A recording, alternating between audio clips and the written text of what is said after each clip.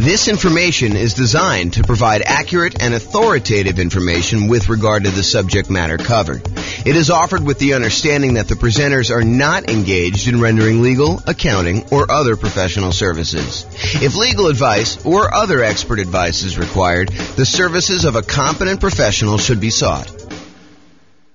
Welcome to the St. Louis Real Estate Investing and Real Estate Financial Planning Podcast.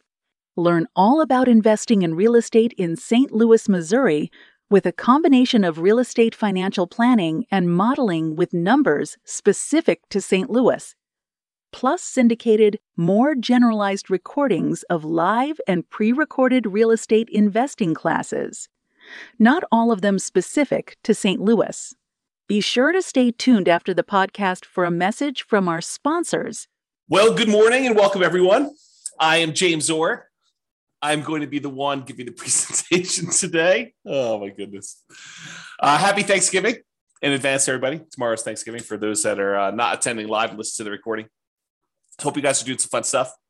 If you guys have any questions throughout the webinar, go ahead and ask questions in the chat window. I'll try to read them out and go through that. This is a brand new presentation. We've never really done it before, so should be good, though. So it should be good. We're going to go over all the different ways that rules work and that you can use to model your portfolio and kind of test things out and see how things are going, especially in this kind of crazy changing real estate market. Things are moving around quite a bit. Let's just say it that way. So thanks for all who attended live. All right, so let's jump right into the content. So I'm going to give you a little bit of background first about like why we're even talking about rules and how things work. You'll kind of get some information here, but we're not going to cover everything. I just don't have time to kind of teach a full day class on this whole thing. So maybe I'll come back and teach some other parts, but honestly, it's not that hard. Rules are probably the most complicated part, and I probably need to do a deep dive into each one to show you like how some different options work. But today I'm going to show you how all the different ones work and then how you can go and apply them to your specific situation. So scenarios. A scenario is like a grouping mechanism for all the different specific parts of the plan. So first of all, you make a scenario. And then once you get all the stuff set up inside your scenario with all the different accounts and all the different properties and all the different rules, then you can make a copy of the entire scenario, change one or two things, and compare them to see how they perform against each other. For example, just a really basic example to give you an idea of like where we're headed with this. You might go create a scenario where you model out your entire investing strategy. You know, I own these particular properties right now. I've got this much money in all these different accounts, and I'm going to buy properties as I come up with down payments until I come up with 10 properties. And then you may say, okay, that's strategy number one, scenario number one. But I want to go ahead and add a variation on this, and I want to see what happens if I decide to pay off my properties faster. And so you might make a copy of that scenario and then add an additional rule to the second scenario that says pay off properties with extra cash flow. And then you can compare one where you have the basic model, your strategy that you're going to implement, and then the one where you pay off properties early. And you can see how much better or worse paying off properties early is for you in that specific situation, that specific strategy. So that's an example of where we're headed. So how you do this is you have a scenario, and then inside the scenario, you add all of your accounts. And accounts are nothing more than a place for you to store money. So you might want to have an account where you have all your stock market investments, or an account where you have all of your bonds, or an account where you have your retirement funds, an account where you have all your crypto, if you're still doing that stuff. All the different things that you have where you store money, and they have different rates of return and different characteristics. If you're like got pre-tax money versus post-tax money, you might want to separate those out. The trick is simplify down so that you only have the maximum number of accounts, the minimum number of accounts that you can before you have to do more. So as one example, if you normally in real life have a separate account for each property, for doing your modeling, you probably don't want to do that. And the reason why is then you got to manage getting money from one account to another account in order to be able to aggregate it to buy your next property. If you just say, look, this represents the sum of all of the property accounts that I have, then you could do it that way. So big picture, you've got the scenario. Now you've got all the different accounts that you've got set up for all the different things. In the beginning, as just like a tip, just make one account. If you've got more complicated things to model later, you can always go and do that. But if you're just starting out, just do one account and kind of do it that way. And then accounts can also, as kind of like a more advanced side note, an account can also represent things like what a business is worth to you. If you think about it, an account really is just a place to store money. So if you say, this represents a business that I own, it's got about $1 million net worth, and you can go ahead and model the income from it somewhere else, you could sort of do it that way too.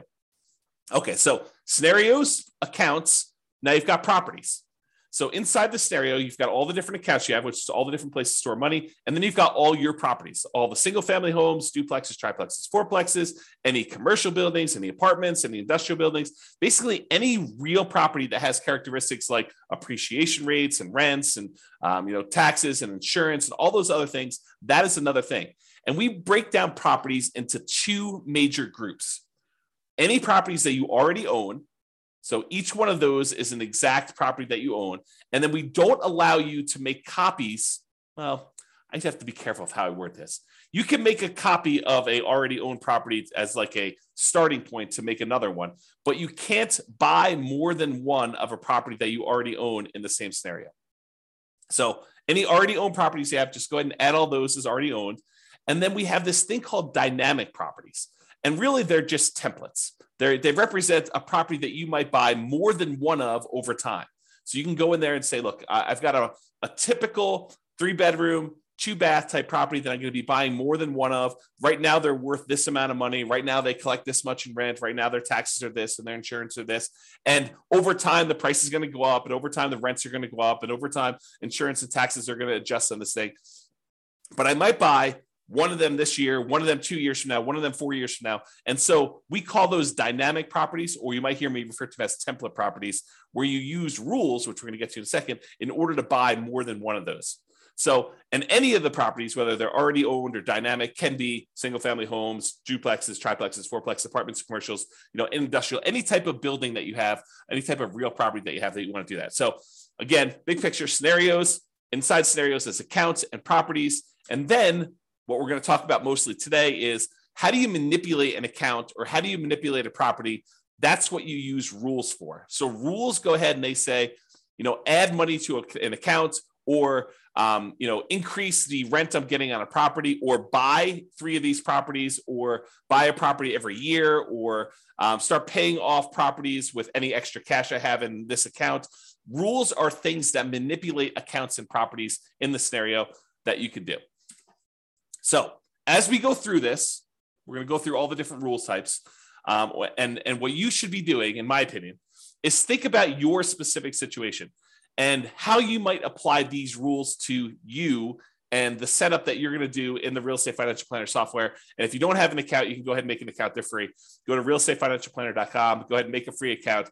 And you could be playing around with this as you listen in the background, although might be better to pay attention, and then you can go back and play with it on your own, but do whatever you want to do. So realestatefinancialplanner.com, you can go make your account, but I would suggest you think about your situation and why we might have a rule in the first place for doing this, because it might give you ideas on things you might be able to do or test in your scenario to see if, hey, maybe I should recast my mortgages, or maybe I should pay off my properties, or maybe I shouldn't take all my extra cash and pay off my properties over time. There may be a reason James made a specific rule that says, hey, only pay off properties if you have a lump sum and big enough to pay off the whole thing, which there is a reason for doing that, but I'll let you discover it on your own because you're going to go ahead and model this in your own stuff. So that's the thinking.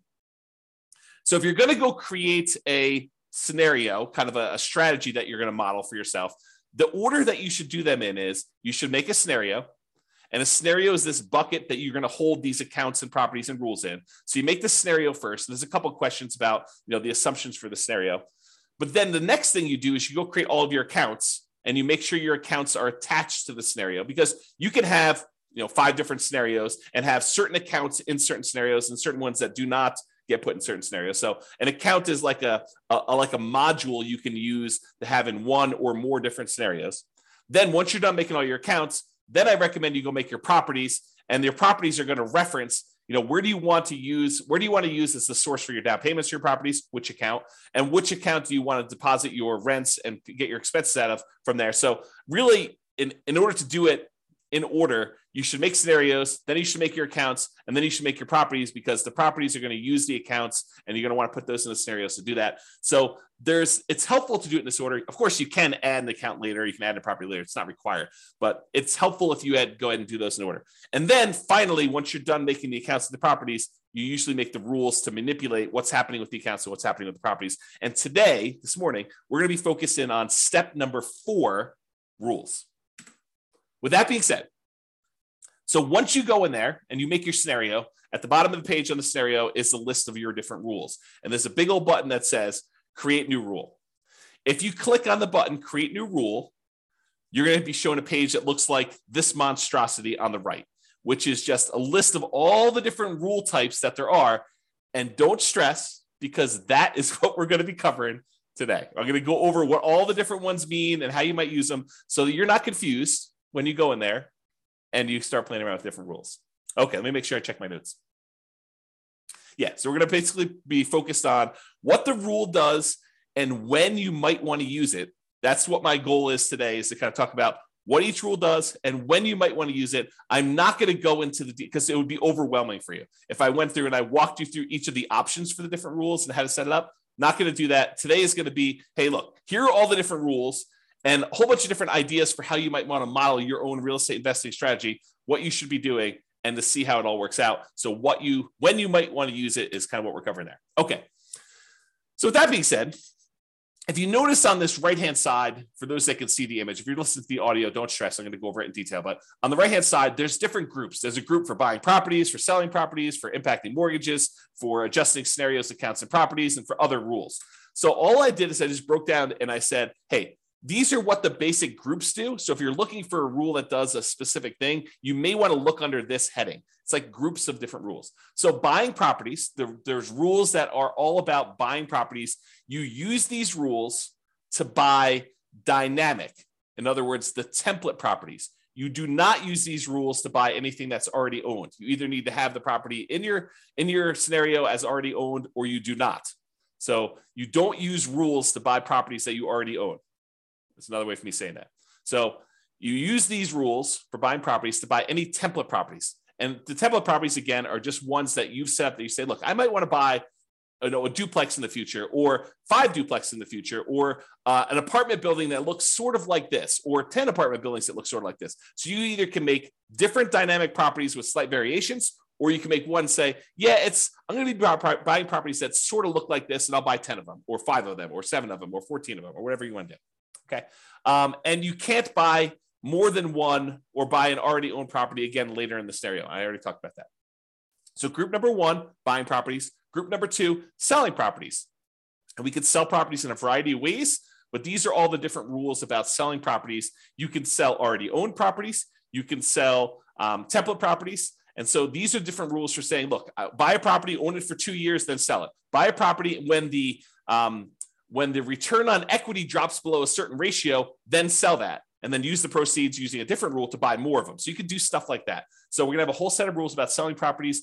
We have a whole set of rules that impact mortgages, like pay off mortgages with extra cash flow, or pay off mortgages when I have a big lump sum, or pay off mortgages if after doing the calculation, I could then achieve financial independence if I paid off these mortgages, or recast a mortgage. And recasting a mortgage, for those that don't know, is, let's say you have $10,000 that you got a bonus from work or whatever it is, $10,000. If you go down to the bank, let's do this first. If you send in the $10,000 to your mortgage company and you pay down your mortgage by $10,000, your monthly payment does not change. The amount of time you have left on your mortgage comes in. So if you had 20 years left on your mortgage and you paid $10,000, now your mortgage might come in by, we have to do the math because it changes over time, but it might come in by 2 years. Okay. So you have 2 years, you'll pay off your mortgage 2 years faster if you just make the regular payments from then on, if you just sent the $10,000 in. Or with some mortgage companies, you could take that $10,000, you could go into the bank or call them up on the phone and say, look, I would like to recast my mortgage. And they say, okay, if you send us the $10,000, we will go ahead and restructure your mortgage so that it still pays off in the same amount of time, but your monthly payment goes down by, let's call it $100 a month. They do a calculation to figure out what the new math would be so that it pays off still in that same amount of time. And now you can reduce the amount of your monthly payment, improve your cash flow, as an example, by recasting your mortgage. And they may charge you a fee to do that, by the way. They may say, hey, it's $500 to do it, but we'll recast your mortgage. So you pay the $10,000 or you pay $9,500 and they take the $500 out for recasting your mortgage, and they do that. So that's what recasting mortgage is, and there's a rule to do it, which we'll talk about. Or you might have a rule to refinance a property. So we'll talk about that too. Then we have another set of rules for adjusting scenarios or accounts or properties. Let's say, and I'll get into the details, so I'm going to go over all the different rules. But let's say, as an example, you say, hey, at some point in 5 years from now, on whatever that date is, what is today? On Thanksgiving of 2027, I am going to hire a property manager, and then I'm going to have my property management fee go from 0% to 10% in all my properties. Well, you can use a rule that starts 5 years in the future that's go ahead and sets the property management and all your properties to be 10%. That's what you can do by adjusting different values on all these different things. That's just one example. And then I have kind of like a catch-all miscellaneous bucket, doing other things like moving money between your accounts, creating income from a job, rebalancing a set of accounts, like you want to do 50% in stocks and 25% in bonds and 25% in cash. We have a rule that will automatically rebalance your account balances by moving money between the two.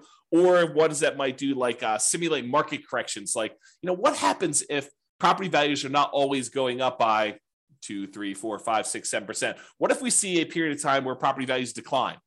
And maybe that doesn't happen this year. Maybe it happens next year for 2 years. And maybe it happens 10 years in the future for 5 years. So we could use rules to kind of do things like that for market corrections. Or maybe you want to say, I don't know when this market correction is going to happen, so let's have it be random. And I don't know how big it's going to be. It could be 2% down. It could be 15% down. It could be 50% down. We don't know. And so you can go ahead and set these rules up and say it's going to happen at some random point in the future. And you could set the frequency and all sorts of stuff. And we don't know how big it's going to be. Maybe it's going to be, somewhere between 0 and 20 or 0 and 50, whatever you want to set up for your kind of rules to model all that stuff. And then you can see how your particular portfolio, the strategy that you're planning on doing, is impacted by all of these changes. And the idea is you make scenario A, which is your baseline kind of like model. This is what I think I want to do. And then let me test out, should I pay off my properties and how much better or worse is that? And then you can compare the two scenarios on the same chart and look at a whole bunch of things like, how does this impact cash flow? How does this impact all the different things that we measure as risky, like your debt to income ratio or your resiliency or the months of reserves you have, or how much faster does A versus B get me to financial independence? And you can look at all those different things to do that. Okay. Before I go on, because I think I'm going to get into the rules next, does that make sense to everybody? If at least one person can tell me, yeah, that makes sense. Good job, James. Keep going. Or I'm really confused. You should stop now because we're not going to get very much further. If you could put the chat window, that'd be awesome. No one is responding. Unbelievable. Okay, good. Ben at least is. Okay, that's awesome. All right. I appreciate it, guys. Thank you for participating. Okay. All right. So let's talk about the rules to buy properties. There are two different rules to buy properties. Buy properties on a specific month yearly, or buy a property when an account has a down payment. Okay. Yeah. I appreciate that. Someone said, I'm following along, but might get behind if I'm doing something else. Yeah. No worries. Okay. That's cool. Okay, so rules to buy properties. So there's two different rules that we have to buy properties. And you might think, man, you should have a lot more complicated rules than this. Honestly, this really is sort of all we need. You buy a property on a specific monthly year. And as an aside, if you're listening to this and you're like, James, how do I do XYZ? And you can't figure it out, just drop me an email. Let's go to the support page, drop me an email and say, look, how do I do this? And I'll tell you either you can't do it, or here's how you do it, or I should make a rule for that because it just didn't occur to me to do that. But a couple of rules have come about because someone said to me, hey, James, how do you do this? I'm like, you really should be able to do that. We've never done that modeling before, but it makes a lot of sense that you should do it that way. Let me go and make the rule for you. And then it took a little while, a couple of days, something like that. We didn't make the rule, but I made the rule. No promises it's going to happen in a couple of days for you. All right, so buy properties on a specific month yearly. You use this rule to buy property every March, as an example, every year. And you could say, during this 5-year period, you can have rules run for certain periods of time. During this 5-year period, every March, go ahead and buy a new property. Okay. Or the most common way we buy properties is buy this property when my account has a down payment and all the stuff that we need, like reserves and, a certain threshold in the account, plus 6 months of reserves for my personal expenses, plus 4 months of reserves for all the properties I already own, plus 6 months of reserves for this particular property. Then go ahead and buy another property and do another dynamic property and do it that way. And that's the most common one that we use to do that. Okay. So here's what it looks like on the page. So I'm just going to go through like what the rule is when it does. So buy a property in a specific month. You use this rule to buy a property every year on a specific month. And you can do every month of every year. So if you wanted to say, hey, I want to buy a property and I want to do it every month of every year, you could do it that way, or every January or every February, every March, so on and so forth. You could do each one. And you can just do it that way.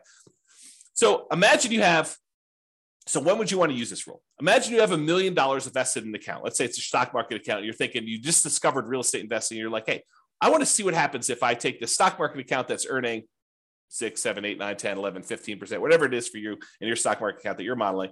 And you want to take that money and every year you want to buy a new rental property with that just to see how this goes. So you could use this rule to do that, to slowly drip out a down payment worth of investment into real estate over time doing this. And if you say to yourself, hey, look, I really want to buy one every 6 months, you could say, okay, buy one every March with this rule. And then you could set up a second rule that says buy one every September. And now you have 2 rules doing one a year in order to get that kind of 2 a year. Okay. So that's how you do it.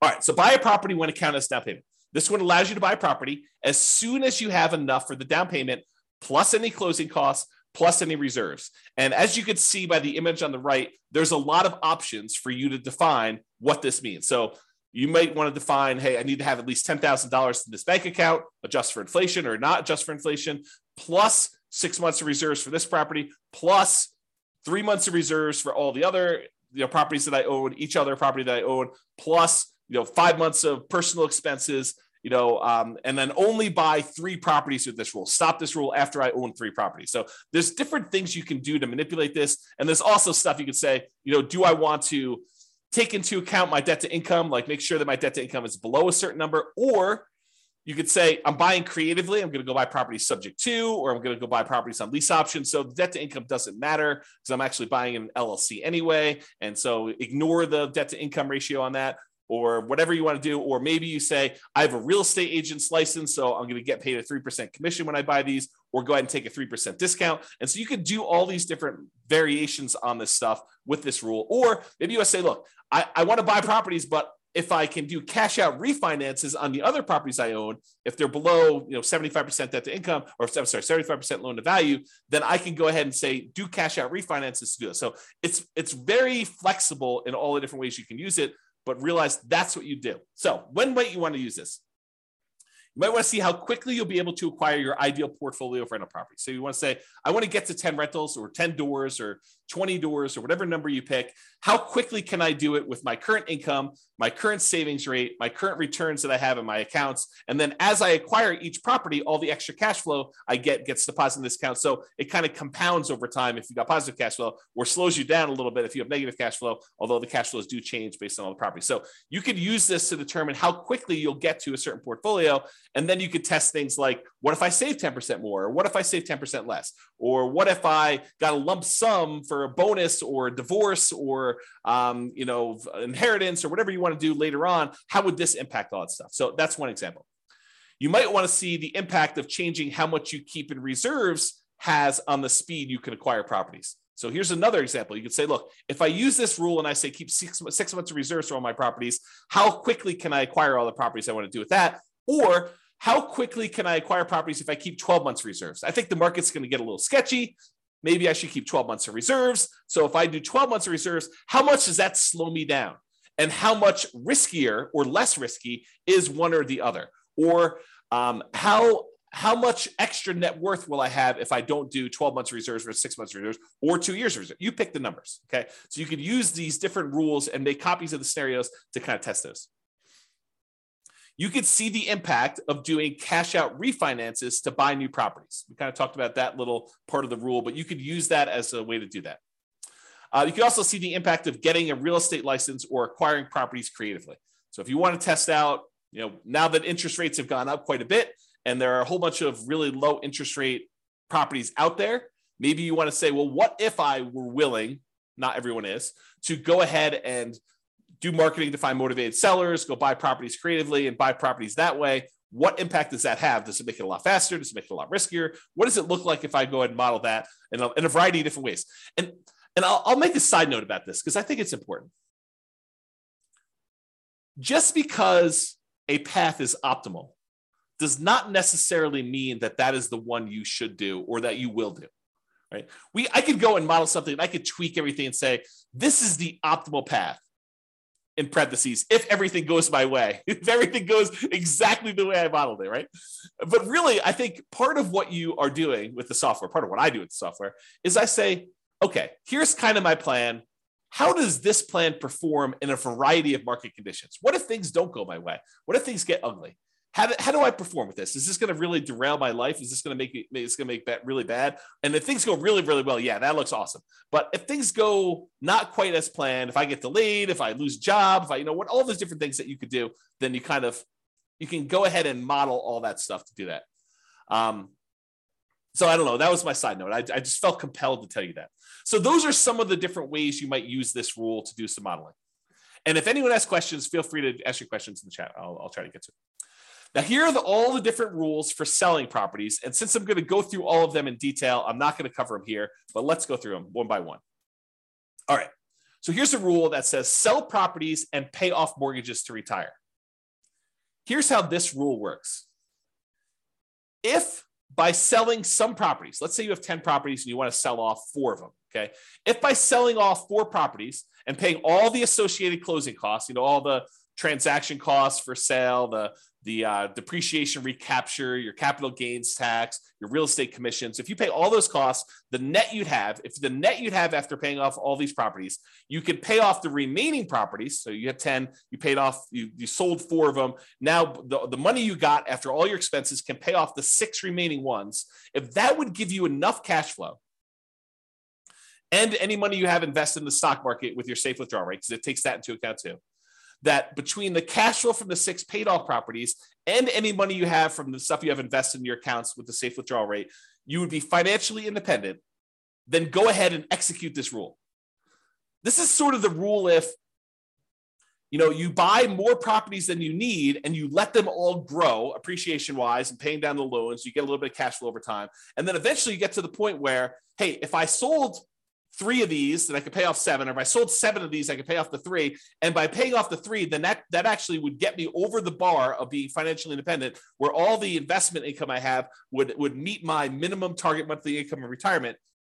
Then go ahead and do that. Instead of having to guess and check when that happens, we have a rule that says, hey, if you want to go ahead and acquire a certain number of properties, and then by paying off some of them, you could pay off the rest. By selling some of them, you could pay off the rest of them and you'll be financially independent. That's this rule. So you could use this rule to say, hey, I'm acquiring properties. Maybe I get to the point where I don't need 12, right? And so when do you get to the point where you could sell a part of the 12 and pay off the other ones in order to be financially independent with the other money in your account? Pretty cool rule, right? Like an interesting way to do that modeling. At least I think it's a pretty cool rule. I like this rule a lot. Okay, so that was one rule. Here's a totally different one. Sell rental properties after owning them for a specific period of time. So this one allows you to sell all rental properties. It does not do owner occupants. So it's only rental properties after you've owned them for a specific period of time. So let's say you acquired properties and you're doing lease options as an example. So you're buying properties and you think that you're going to be holding these properties for 3 years and then the tenant buyer is going to cash you out.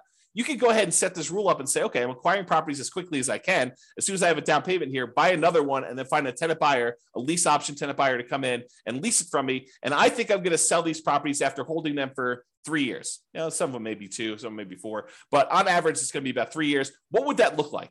And so you'd use this rule to then sell properties after holding them for whatever period of time you define, X number of months. Okay. So that would be an example of doing that. So, and by the way, this one is for rental properties. It's not for owner occupant properties. So if you're thinking to yourself, hey, look, I might want to use this rule to live in a property for 2 years to get the tax advantages of like 2 out of the last 5-year tax advantages where you don't have to pay capital gains up to certain limitations on that. This is not that rule. but I might have another rule coming for you if you're looking to do that strategy. That's where we're headed. Oh, wait, what's this? Sell owner-occupant properties after owning them for a specific period of time. Well, maybe this is that rule that I was just talking about. This allows you to sell an owner-occupant property, a property that you're living in, after owning them for a specific period of time. So you could say, hey, I'm going to do this model where I'm buying properties at a discount, but I'm moving into them. I'm going to live there for at least 2 years. Why 2 years? Because there are some tax advantages for you living in an owner-occupant property for 2 out of the last 5 years. I'm not a CPA. Go talk to your accountant to kind of get the details on this. But the basics of what I understand, the layman's version is, if you live in a property for 2 out of the last 5 years as an owner-occupant, and then you sell it, you are exempt from capital gains on that property up to a certain amount, and the amount changes whether you're single or you're married. Okay, so this could be a way for you to do that. And when you sell the properties, we have this little section down here that says, how much do you want in closing costs when you sell? How much do you want to pay in real estate commissions? Because you can put in what your assumptions are about those. And then what is your depreciation recapture tax? Well, if you're living in the property, that's going to be zero on most of those. And then what's your capital gains tax rate? Well, if you're doing this as an owner occupant, you're living there for 2 out of the last 5 years, your capital gains tax rate might be zero here. There you go. All right, Austin says, what's your take on mini syndications on single family homes? Austin, that is not on topic for this particular presentation. This presentation is on rules. So we'll be covering that. Splitting profits with investor or funds deal. So I'm not going to cover that today. Maybe we'll do a class on that in the future. I'll kind of keep that in mind, but not today. Sorry, got too much other stuff to cover. Okay, so that's when you might want to use sell owner-occupant properties after owning them for a specific period of time. Here's the next one. Sell rental properties after renting them for a specific period of time. Sell rental properties after renting them for a specific period of time. So before, the rule was sell rental properties after owning them for a specific period of time. But if you're doing this one where you have rental properties after renting them for a specific period of time, this is selling them after you've rented them. So imagine for a minute you're nomading, where you're buying properties as an owner-occupant, living there for at least a year, maybe more, until you get to the point where you're able to buy the next property and convert that one to a rental. Well, if you use the rule before where it says sell rental properties after owning them for a period of time, you might buy the nomad property, live there for a year and a half, then convert it to a rental. And then now that it's a rental, you've owned it now for 2 years. So really, that would be selling the property after 6 months, which isn't what you intended, I don't think. So this rule says, look, it doesn't matter when you bought it. If you lived there for a year or 2 years or whatever beforehand, and then you decide to rent it, this one starts the counter as to when you sell it based on when you converted it to a rental. Okay, so that's what it is there. All right. Sell rental properties based on return on equity. So this one is you're selling properties based on the return you're getting on the equity in the property. Okay, I got to take a step back and kind of explain to you what's going on here, because this rule is crazy. It's such a powerful rule. So how far back do I go? Oh man, this is crazy. Okay, so here's the deal. You own a property, and let's say you have financing on it, and you put down 20%, and the property value went up, I don't know, 5% in the first year. So you made 5% from appreciation on a 20% down payment. I'll put numbers to this to kind of give you a feel for it. Let's say you're buying $100,000 properties. You put down $20,000 and the property went up in value $5,000. So you made $5,000 on a $20,000 investment, which is 25% return. But what happens is over time, the amount of money you make on the property going up in value tends to increase. So the next year, maybe it's $5,100. It varies, but let's just say it's a little bit more than you made the year before. However, the amount you have in the deal now is no longer $20,000. It's $20,000 plus the $5,000 that you made from appreciation, plus a certain amount you have from paying down the loan. So the amount of equity you have in the property has grown more than the amount that the property is going up in value. So over time, the return you're getting, even though the return might be increasing, the return you're getting on the equity is actually going down. The amount you make on the property compared to how much you have invested in the deal is actually going down over time. So the return on equity on a property from appreciation, from debt pay down, from cash flow, and from the tax benefits of depreciation. Like all four areas of return, they tend to go down in aggregate. Some of them go up a little bit over time. Some of them actually go down. Some of them stay the same. But in aggregate, the overall return, the combination of all four of them, tends to go down over time. So that the longer you own a property, the lower your overall return on equity is. So when you buy a property and you're highly leveraged up front, that's the best part of your return typically. That's the part where you're making the most money compared to how much you have invested in the deal. But as the amount you have invested in the deal increases because your equity is growing, you're paying down the loan, the property's going up in value, the equity is expanding, and the amount you're making might be going up, but not quite as fast as the equity is increasing. So that over time, your equity drops down. So you might say to me, look, James, as I own these properties, my return on equity is dropping and dropping and dropping. What if I said, look, once it gets below a certain threshold, I want to sell that property and I want to re-leverage back up. I want to go ahead and sell it, and then I'll go buy two more or one more and wait until I have enough to buy the next one. That's what this rule allows you to do. It allows you to be maximally leveraged, not maximally because you don't want to be selling a property every year just to kind of re-maximize your leverage, but within a reasonable range. So you can say, hey, look, once my overall return on equity, because I'm calculating return on equity on every single property every month. So once your return on equity for a property drops below a certain threshold that you set, I don't know, 10%, 12%, 15%, whatever number you pick, right?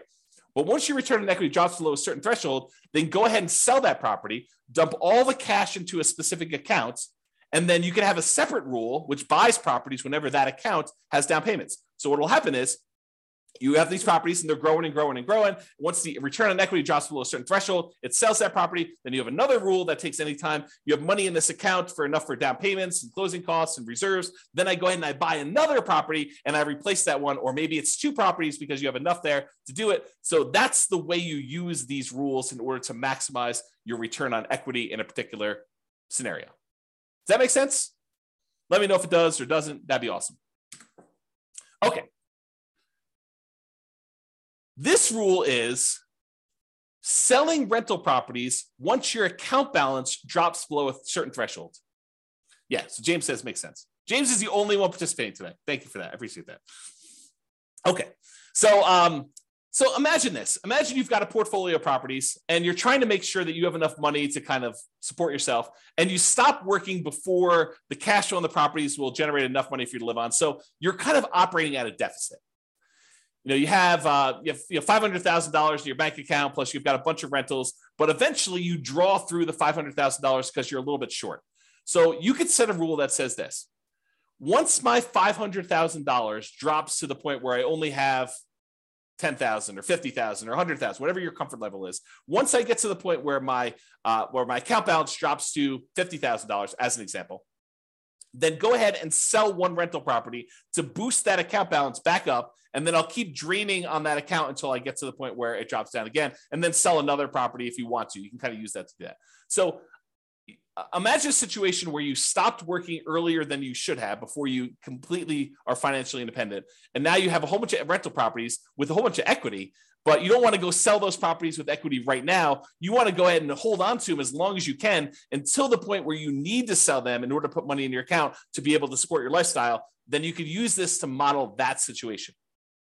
Or you could say, look, as soon as I get to the certain point where this account balance drops to a certain level, go ahead and sell a property because I want to be able to use that money to buy new properties. You could use that too. So this is similar to a rule that we're going to have later, where instead of selling the properties, you do a cash out refinance in order to bring your account balance back up. So they're sort of like a pair of rules. This one is the sell the rental. You sell it, you pay all your expenses on it, your closing costs, real estate commissions, depreciation, recapture tax, your capital gains tax. You can go calculate all those, and then the net gets deposited to your account. Or, which we'll get to here in a second, there's a similar rule that says, once my account balance drops below whatever threshold you set, then go ahead and do a cash out refinance to get to those. I did a whole class where we really use these rules a lot. I compared a person who lived in a really high cash flow market to a person who lived in a really high appreciation market. And I showed that while it's a lot easier to get to the place you want to be when you're in a really high cash flow market, you can get there in these really high appreciation markets with a combination of selling properties or doing cash out refinances. But there's some complications with the cash out refinance, which I talk about that in that 2-hour class. But I think the name of that class was cash flow versus appreciation. I think that's what the name of the class was. And I set it up as two different people competing, and go watch that if you haven't seen it before. It's pretty good if you're interested in this particular modeling. Okay. All right. Next rule: sell properties, but only if by doing so, the money that I get from all the properties will allow me to retire based on a safe withdrawal rate.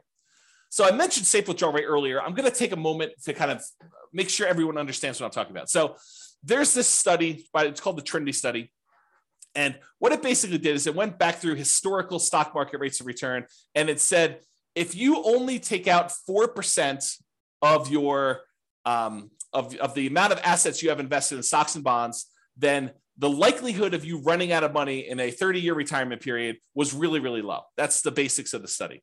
And so what they called that 4% was a safe withdrawal rate. And I'm using safe in quotes because there's been some arguments that it's really not so safe. There's been arguments by the guy who came up with it that it could be a lot higher than 4%.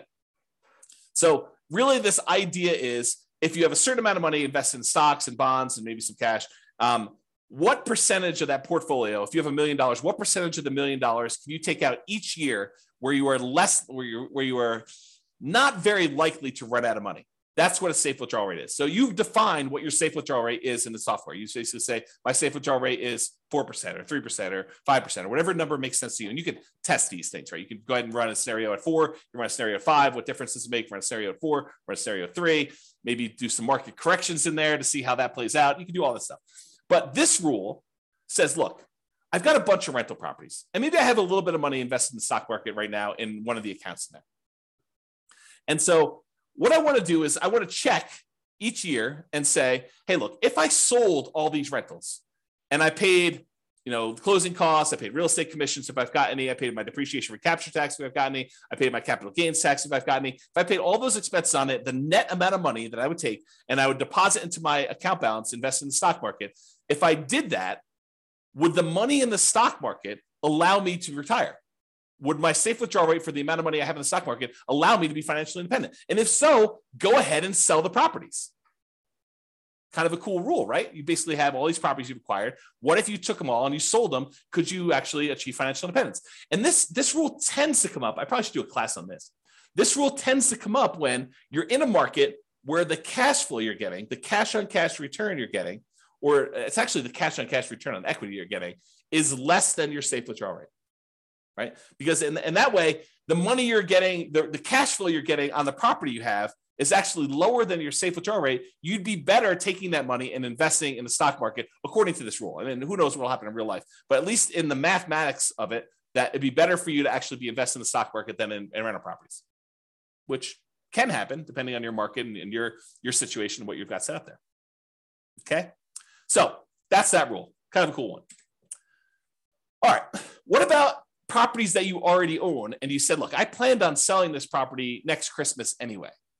I lived in it for 2 years and now we're going to sell it so I can get a partial exemption on the capital gains. The period of time that I lived in it, I can get an exemption on that capital gains because I had the 2 out of the last 5 years. And a lot of people think that if they lived in it for 2 out of the last 5 years, they get a full exemption on it. But you may want to talk to your accountant before you put that on your tax return, because I'm pretty sure that it's not what you think it is, if that's what you thought it was. So anyway, you lived there for 2 years. You're going to sell it before the 5-year point. You're like, oh, this is great. I'm going to go ahead and do that. You can go ahead and set a rule up to say, sell this particular property that I already owned on this date in the scenario. Really simple rule for doing that. All right. Those are all the different rules on selling properties.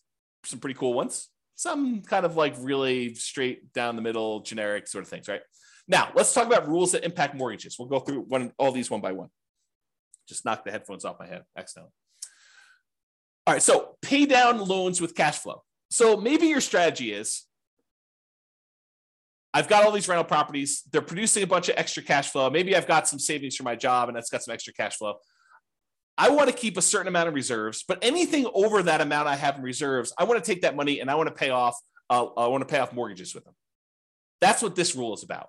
So it takes any excess cash over a threshold you set, and each month it uses that extra money to pay off mortgages on the property.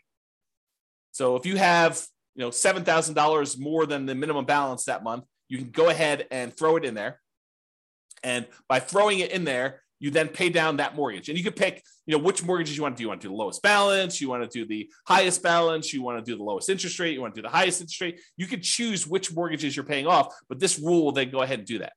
So when might you want to use this rule? Well, if you want to do a debt snowball or a debt avalanche to pay off mortgages, you would use this rule.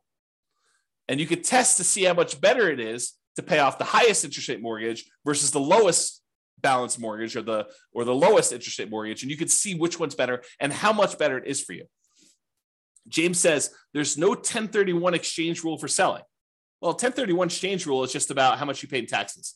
So we have the ability for you to adjust how much you pay in taxes on the property. And then you can go ahead and use that rule and set the taxes to be equal to 0 for that. But then you got to track how much you would have had to pay in taxes on that one. So there's no keeping track of how much deferred taxes you have on a particular property, something I might add in the future, but you can set the threshold to be, I'm not paying any taxes on this one when I sell it. And yet my fees are an extra, $1,000 to do the 1031. So you can do 1031 exchanges. It's just not a specific rule for 1031 exchanges. If that makes sense. Good question though. Good question. Okay. So pay down loans with cash flow. That's how that works. Okay. Pretty simple. However, every time you make a payment on a particular loan, it doesn't actually improve your cash flow in the short term, unless you pay off the loan completely, and then it improves it by a big chunk. But it doesn't improve your cash flow because by paying down the loan, all you're really doing is moving in the date that loan gets paid off from where it was to closer. So it'll be paid off sooner. But your monthly payment stays the same. So it doesn't improve cash flow on a property. So you might say to yourself, hey, and I'll add this one other thing. And the amount of money you're earning on that extra cash flow you're doing is the interest rate of the loan. So if you're taking your money and you're paying down a 3%, 4%, 5%, 6%, 7% mortgage on a property, the amount that money is earning is the amount of your mortgage interest rate. So if you're paying off 3% loans with that, you're earning 3% on that money. You're paying off 7% loan, you're paying 7% on that money. Okay. So the idea is the more you're paying off on those properties until you pay it completely off, it doesn't really benefit you in the short term. It benefits you when you pay off the loan, which could then compound and help you in the future on other properties you're doing, but it doesn't benefit you in the short term by improving your cash flow. And so you might say to yourself, well, why would I go take this extra money that doesn't help me in the short term? Why don't I let that grow in something else I'm invested in, like either more rental properties or stock market or I don't know, whatever you want to do, crypto, bonds, whatever you want to do there, hard money lending. You could go ahead and take that money and invest it in something else and get a higher return. That way, once you get enough money in this other account where you could completely pay off the mortgage, not just make a little dent in it, pay off $500 on it, but say, look, I got $100,000. I'm going to pay off this mortgage in full. And by doing that, you then get all the cash flow from having that mortgage payment go away. That's what this rule does. So this rule says, look, only pay off a mortgage when I can pay it off in full from a specific account. So it tests to see if the amount you have in your account plus whatever threshold you have there. So look, always keep $15,000 in this account. But if I've got enough to pay off a mortgage and remain $15,000 in this account, then go ahead and pay off the mortgage. So that's what this rule allows you to do. And then which mortgage you want to do, the lowest balance, the highest balance, the lowest interest rate, the highest interest rate, whatever one you want to do, and it'll kind of do which properties you want to do it that way. But this allows you to go ahead and say, keep this money invested in whatever, the stock market, bonds, until I have enough to pay off the mortgage, and then do that. Kind of a cool rule. All right. Remember earlier we talked about recasting mortgages? It's that thing where you walk into the bank with $10,000, you pay them a fee in order to lower your monthly payment, not change when the loan gets paid off, but you give them $10,000 and say, look, I'd like to lower my monthly payment by a little bit. And they're like, okay, yeah, we'll do the calculation and we'll do that for you. It'll take this thing. Well, this is a rule for recasting mortgages. So you could take a lump sum of money, go into the lender and ask them to recast the mortgage. And so this rule allows you to go ahead and recast them. Okay, that's what that rule does. All right, remember before I told you about selling properties based on the account balance? If my account balance gets so low, then go ahead and sell a property to replenish that account balance so I have money to live on or money to invest somewhere else. This is the kind of sister rule for that, cash out refi based on account balance. So when your account balance gets to a certain point where it's really, really low, then go ahead and do a cash out refinance on a property, pull all that money out, deposit it into the account, and you'll be able to then have all the money in that particular account to use to do whatever you want with. Okay. So I think I have here, when would you want to use it? If you're modeling a situation where you're stopped working before your cash flow is enough to support your lifestyle, you might need to cash out refi properties from time to time to provide living expenses to kind of make up for that difference. Or use the equity properties to occasionally fund the purchase of new properties by refinancing. So you could say, look, once I get to this low account balance, go ahead and do a refi on a property to get the account balance up to where I can do a new purchase. Kind of an interesting rule. All right. So this leads me to explain this interesting concept. And so I need to explain it to you, but I'm going to take a drink first. All right. So imagine you said to yourself, look, I really want to earn, I don't know, $10,000 a month. And if I was earning $10,000 a month, I would consider myself financially independent. Because $10,000 a month would be able to cover all of my personal expenses, including the mortgage I have on my owner-occupant property, and anything else I need, right? So $10,000 a month, that's my number. That's my target income to be financially independent, target income in retirement.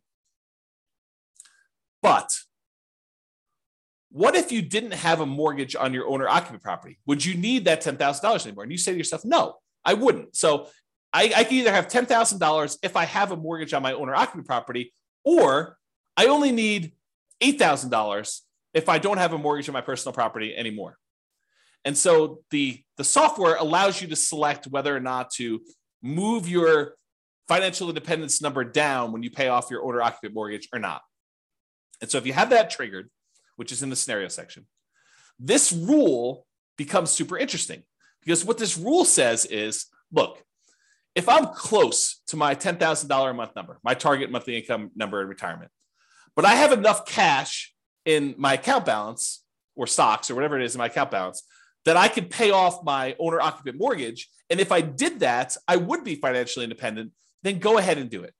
So this is a situation where the passive income you have coming in from your stocks and all the cash flow on all the rental properties is really close to your number. It's at 80% or 85%. But you have enough extra cash lying around somewhere where you could pay off your owner-occupant mortgage because the balance is low enough that would actually lower the amount you need, and it would trigger you being financially independent. Then go ahead and pay off the owner-occupant mortgage. That's what this rule does. Pay off owner-occupant mortgage if FI, financially independent. All right. These are going to be really quick. These are the rules that allow you to adjust values on your scenario or on different accounts you have or on different properties you have. Okay. So set value on scenarios. What this rule does, it allows you to change any values you defined for the scenario at different points in the scenario. So originally you thought your safe withdrawal rate was going to be 4%, but 10 years later you say, hey, look, now I want my safe withdrawal rate to be 3%. You'd use this rule to run 10 years later and change your safe withdrawal rate number from 4% to 3%, as an example.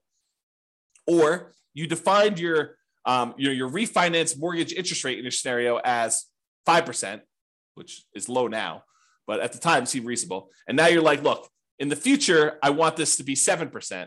You can use that to change that too. You can use this set value on scenarios to do it at some point in the future.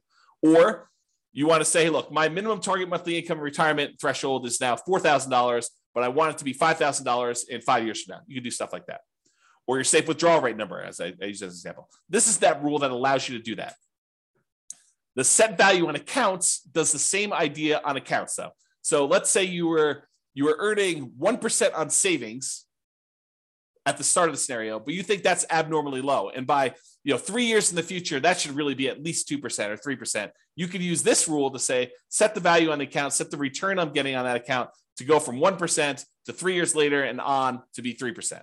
Or you say, I want to set it to 1% now, but a year from now, I want it to be 2%. And a year from then, I want it to be 3%. And then you could use it to do stuff like that. Or the other thing it could do is you could set it to be a random number. You could say, look, the return on my savings account is going to be somewhere between 1% and 3%. Have it change monthly by somewhere between this range, or add a little bit to it or subtract a little bit to it each month. You could do a whole bunch of things with making it random to simulate the stock market or what you're getting on savings, or what your business return might be if you're using an account to store kind of business stuff or bonds or anything like that. So you could use it to do random numbers as well if you wanted to.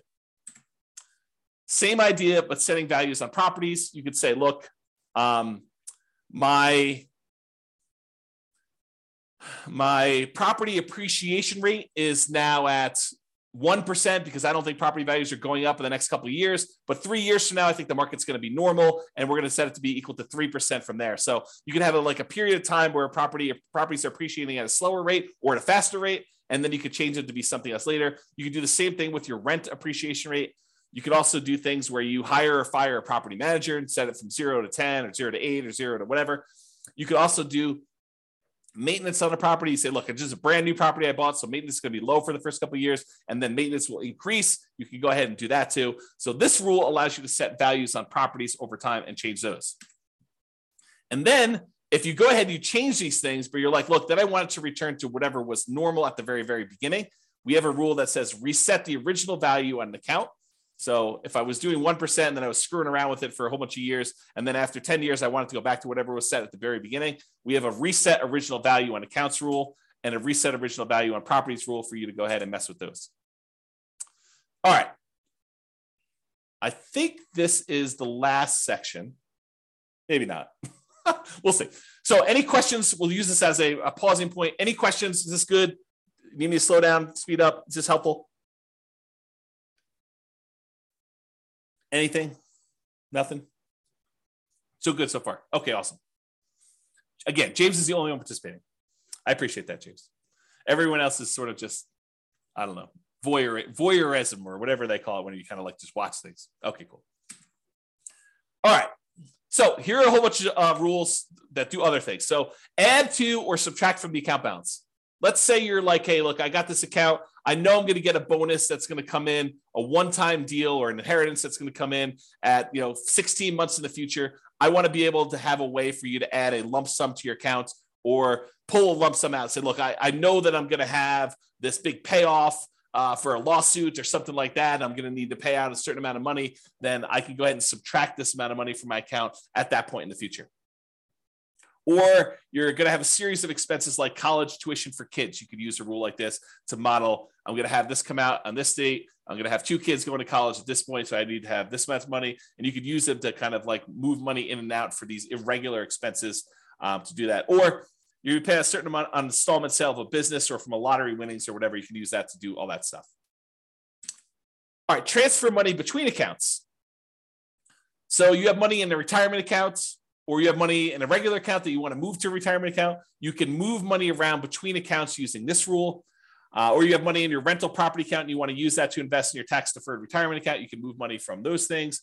Or you want to pull money out of one account when a certain account drops below a certain threshold. So you say to yourself, look, I have this reserves savings account that I'm never going to use unless my account drops really low in this other account. Just go ahead and move them when something happens to do that. So you can set up those rules to do those things.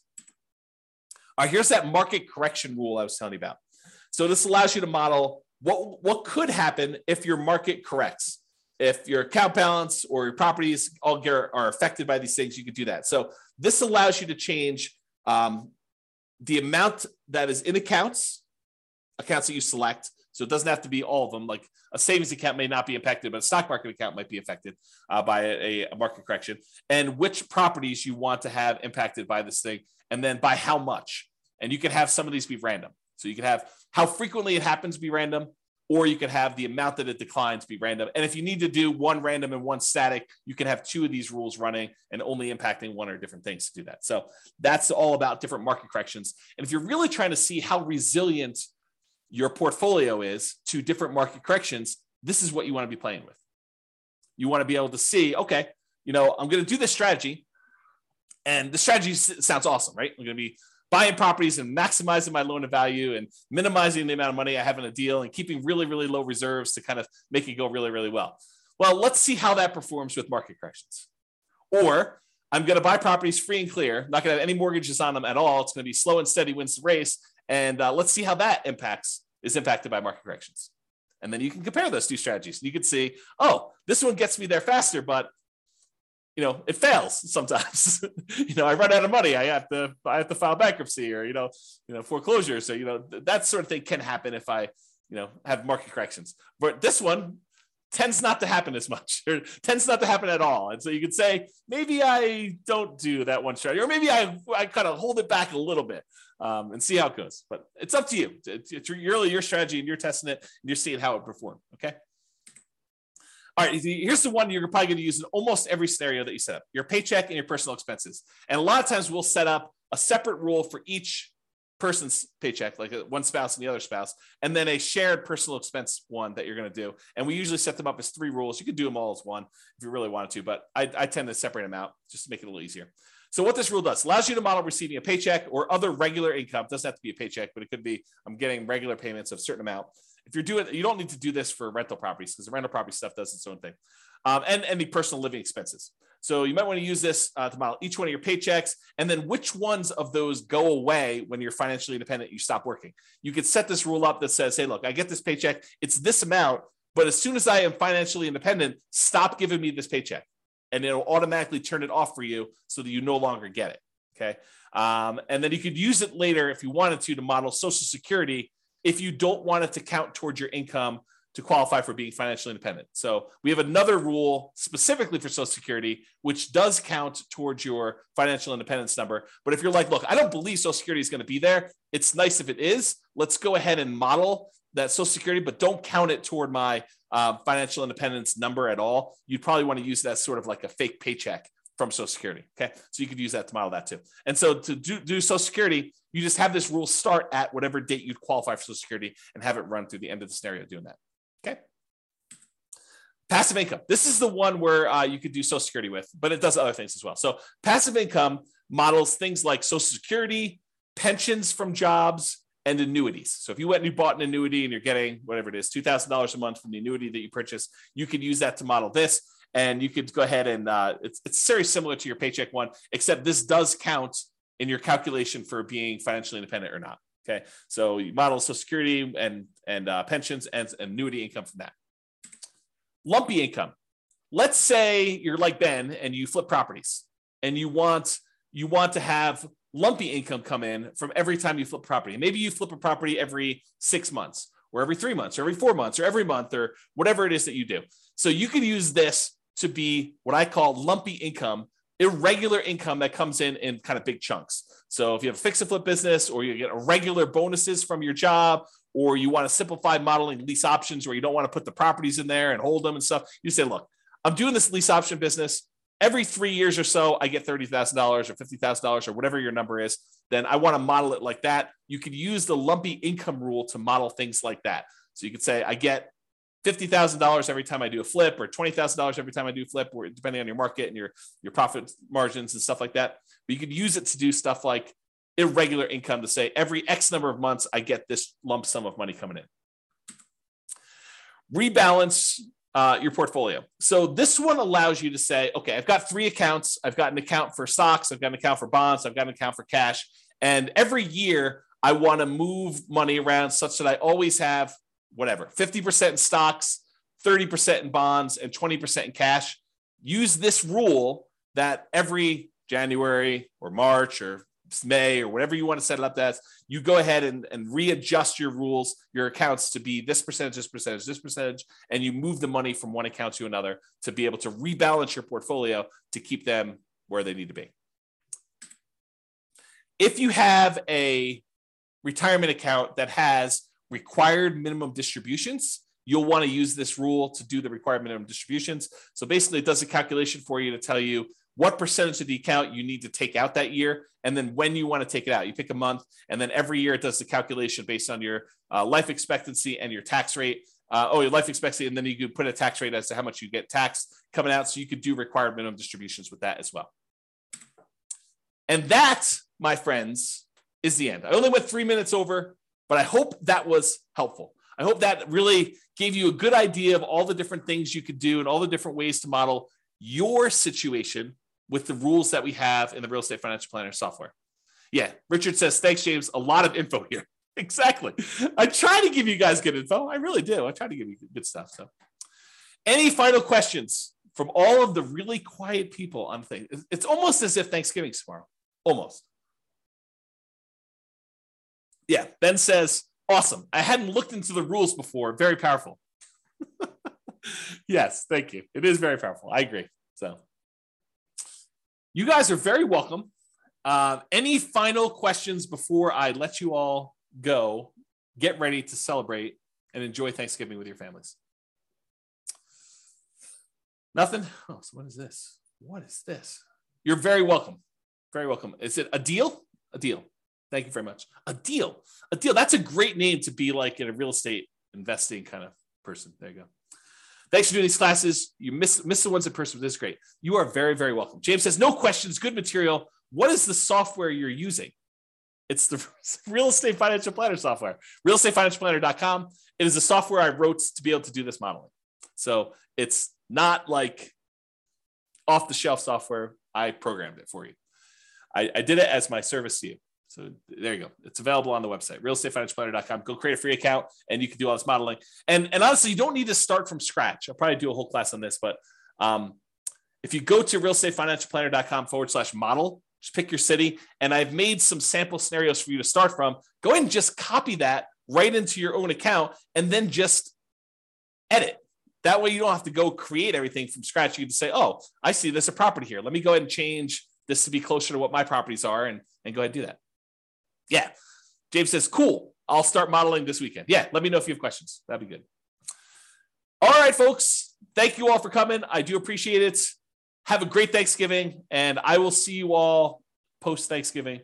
Bye-bye for now. Thank you all. With home prices up, mortgage interest rates up, and rents up, but not quite enough to counteract the higher prices and interest rates, cash flow on rental properties in St. Louis is harder than ever. Book a call with the Real Estate Financial Planner to apply our proprietary 88 strategies to improve cash flow on your rentals. See the show notes for a link to schedule your call and improve your cash flow today.